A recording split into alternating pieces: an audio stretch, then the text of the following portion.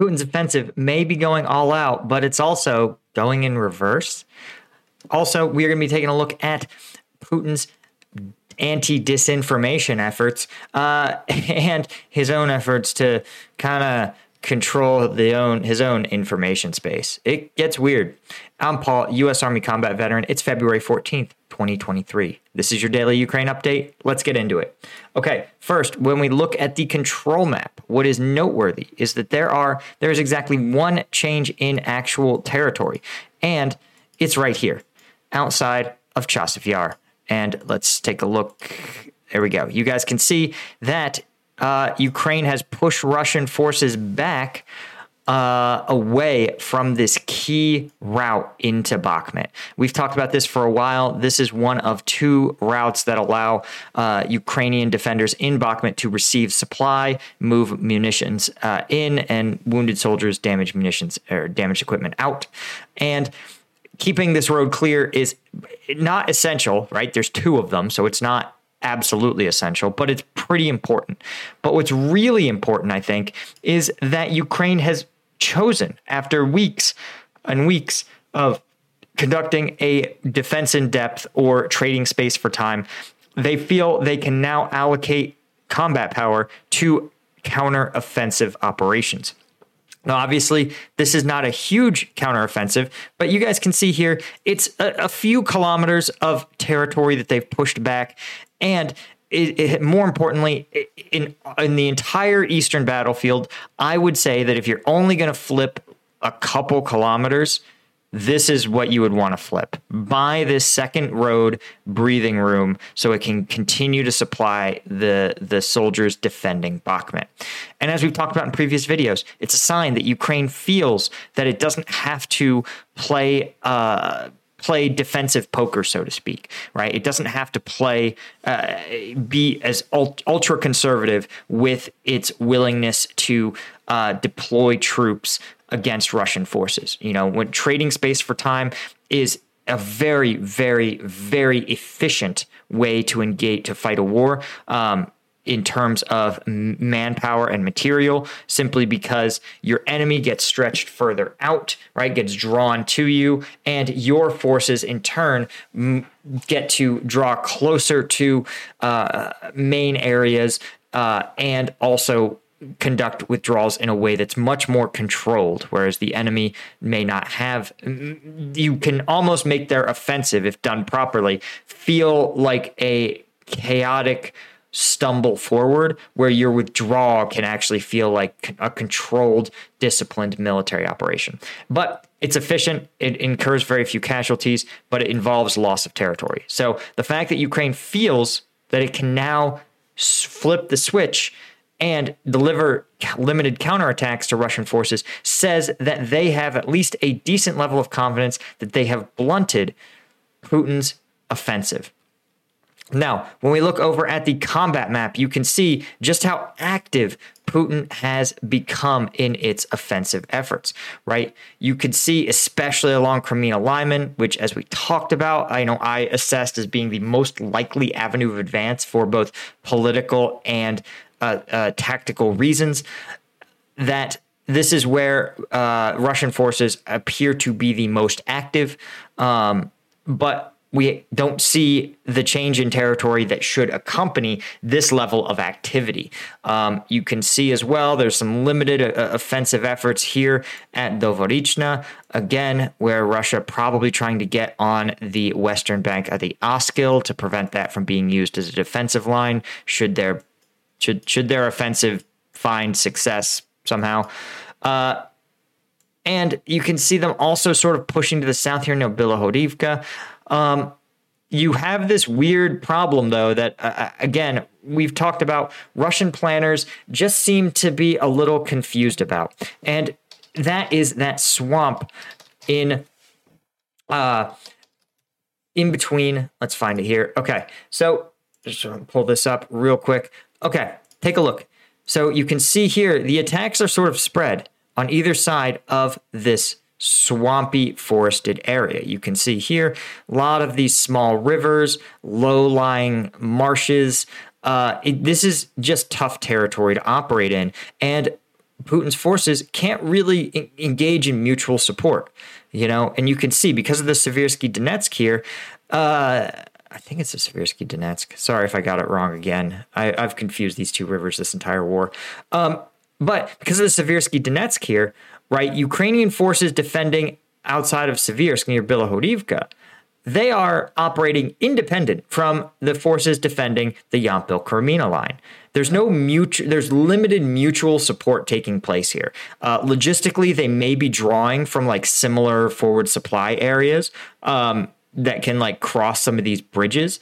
But overall, attacking here won't change or affect conditions in the north.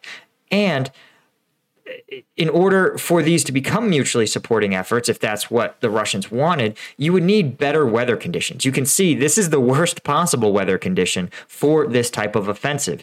32 degrees means that you have all the downsides of operating in cold, icy weather, right? You have soldiers who simply burn more calories and operate more poorly in the face of frigid temperatures. You also have the liability that it rains liquid rain often, but then it can freeze, creating a sheet of ice on your equipment and your soldiers. But you also have all the downsides of operating in temperate environments where, as you can see, all this is liquid water in all likelihood. These marshlands are really marshlands. You can't just march over them. They're not frozen snowfields.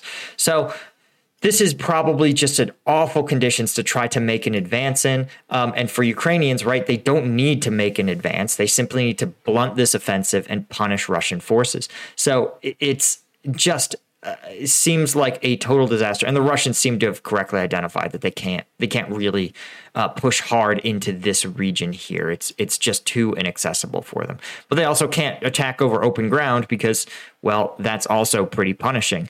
So This is just really not looking very effective. Now, as always, things can change because, as you know, NATO doctrine, our offensives are combat power forward, right? You bring your max combat power on day one to achieve the decisive effect, right? You break the enemy's lines, and then you create this chaotic environment for the enemy that their command and control can't seem to manage the fight, that their command and control can't track their units, and they can't track your own units. You build, you shatter them, and then you exploit this chaos. It's called the initiative. And the idea is that you get to make the first move in chess, and your opponent always has to try to make moves to react to you, and they never are quite sure what you're doing. Russian just doesn't operate this way. It could be trying to have some sort of ramped up offense where they probe the entirety of the front lines, look for weakness or soft areas, and then concentrate their forces in those softened areas. I don't know. Like I said, I wouldn't write off Russia's ability to marshal men and material for an offensive. But let's talk about what Putin's doing. If he can't win on the battlefield, he can always try to win the information war at home. And our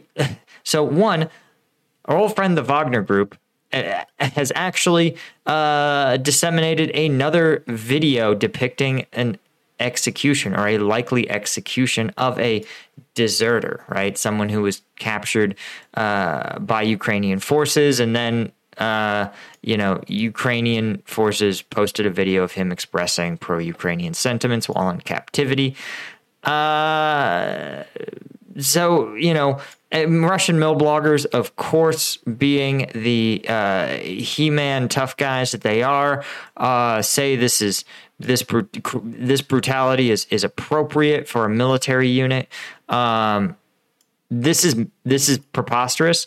As Institute for the Study of War points out, many military justice systems, including the United States, do include death penalties for crimes, particularly in combat. Oftentimes, these exist as like treason level of behavior. But militaries fighting for healthy societies that are themselves professional and well-disciplined do not conduct these sort of extrajudicial executions, and they definitely don't celebrate it. It's considered embarrassing when a military has to punish its own, and a modern professional military takes no joy in seeing that happen, but it's a necessary part of maintaining discipline, even in combat. And oftentimes the reason some of these things include the death penalty is because oftentimes treason results in large-scale KIA for your military, right? If someone were to let's say a Ukrainian soldier was to leak the location of Ukrainian forces marshaling somewhere, they would likely be functionally committing the crime of murder, a multiple murder, by disclosing that information to the enemy deliberately. And so it's not totally at odds with our notion of justice to make that a capital crime. But again, we don't treat this as a propaganda coup. It's considered embarrassing in most civilized society. But here's what's also interesting. Russia's main radio frequency center, Gerchits, a subsidiary of the Russian state media censor, Roscoe. Anyway, they are coming up with something called the Oculus, not affiliated with the Meta company, an automatic system that automatically scans text, images, and video to detect state-censored content, extremist themes, calls for mass illegal activity, self-harm, other types of content which Moscow deems to be a national security threat. That's at least the public face of it. Almost certainly, Belarusian hackers claim that the system actually is programmed to find personal insults directed at Putin, and other sorts of activity that is denigrating to the Russian state. Now, again, this is honestly part of a sad trend in all Western societies, right? The desire to control misinformation, and that means different things to different political entities. In China, misinformation means one thing. In the United States, it means another. But using these powerful automated tools can make stopping misinformation much more effective for state actors. Now, I want to point something out, that this is not necessarily any different than what YouTube does. You may notice, for example, that yesterday's daily update is not online anymore, and that's because YouTube took it down. They age restricted it, and in order to not have it become more of a liability for my channel, I had to remove it. I don't fully understand why, but it's why I have the Patreon, right? The Patreon videos, that's where I do all the viral combat videos, the kind YouTube won't let me show you. And really, it means a lot to me, because the patrons, you guys are ensuring that I can do this regardless of whether YouTube decides my content should be on their platform, right? To at least have a separate space where I can say with confidence that I'll be able to put out my own content without having to worry about complying with what YouTube does or doesn't want on its platform. So these sort of tools, right? These automated ability to remove politically uncomfortable information, sometimes under the guise of disinformation or misinformation. This is common to not all countries, but many, many large countries. And Russia is finally getting with the program somewhat late.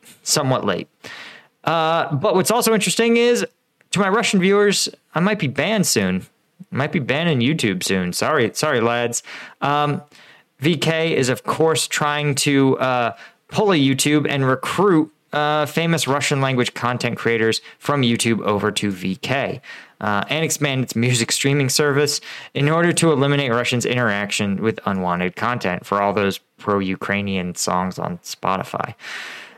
The point is, there's no such thing as a small dose of information control in some of these two definitely autocratic societies like Russia, and many of the other political leadership at various levels who are certain that they know what information is best for the public to consume and which information is dangerous for them to view. Anyway, guys, that's all I had. Thanks, as always, to our Colonel tier patron, Thomas McLeod, and our Lieutenant tier patrons. You guys are the ones who really make this whole thing possible. I really appreciate it. Link to all of it's in the description if you want it, and I'll see you guys in the next one.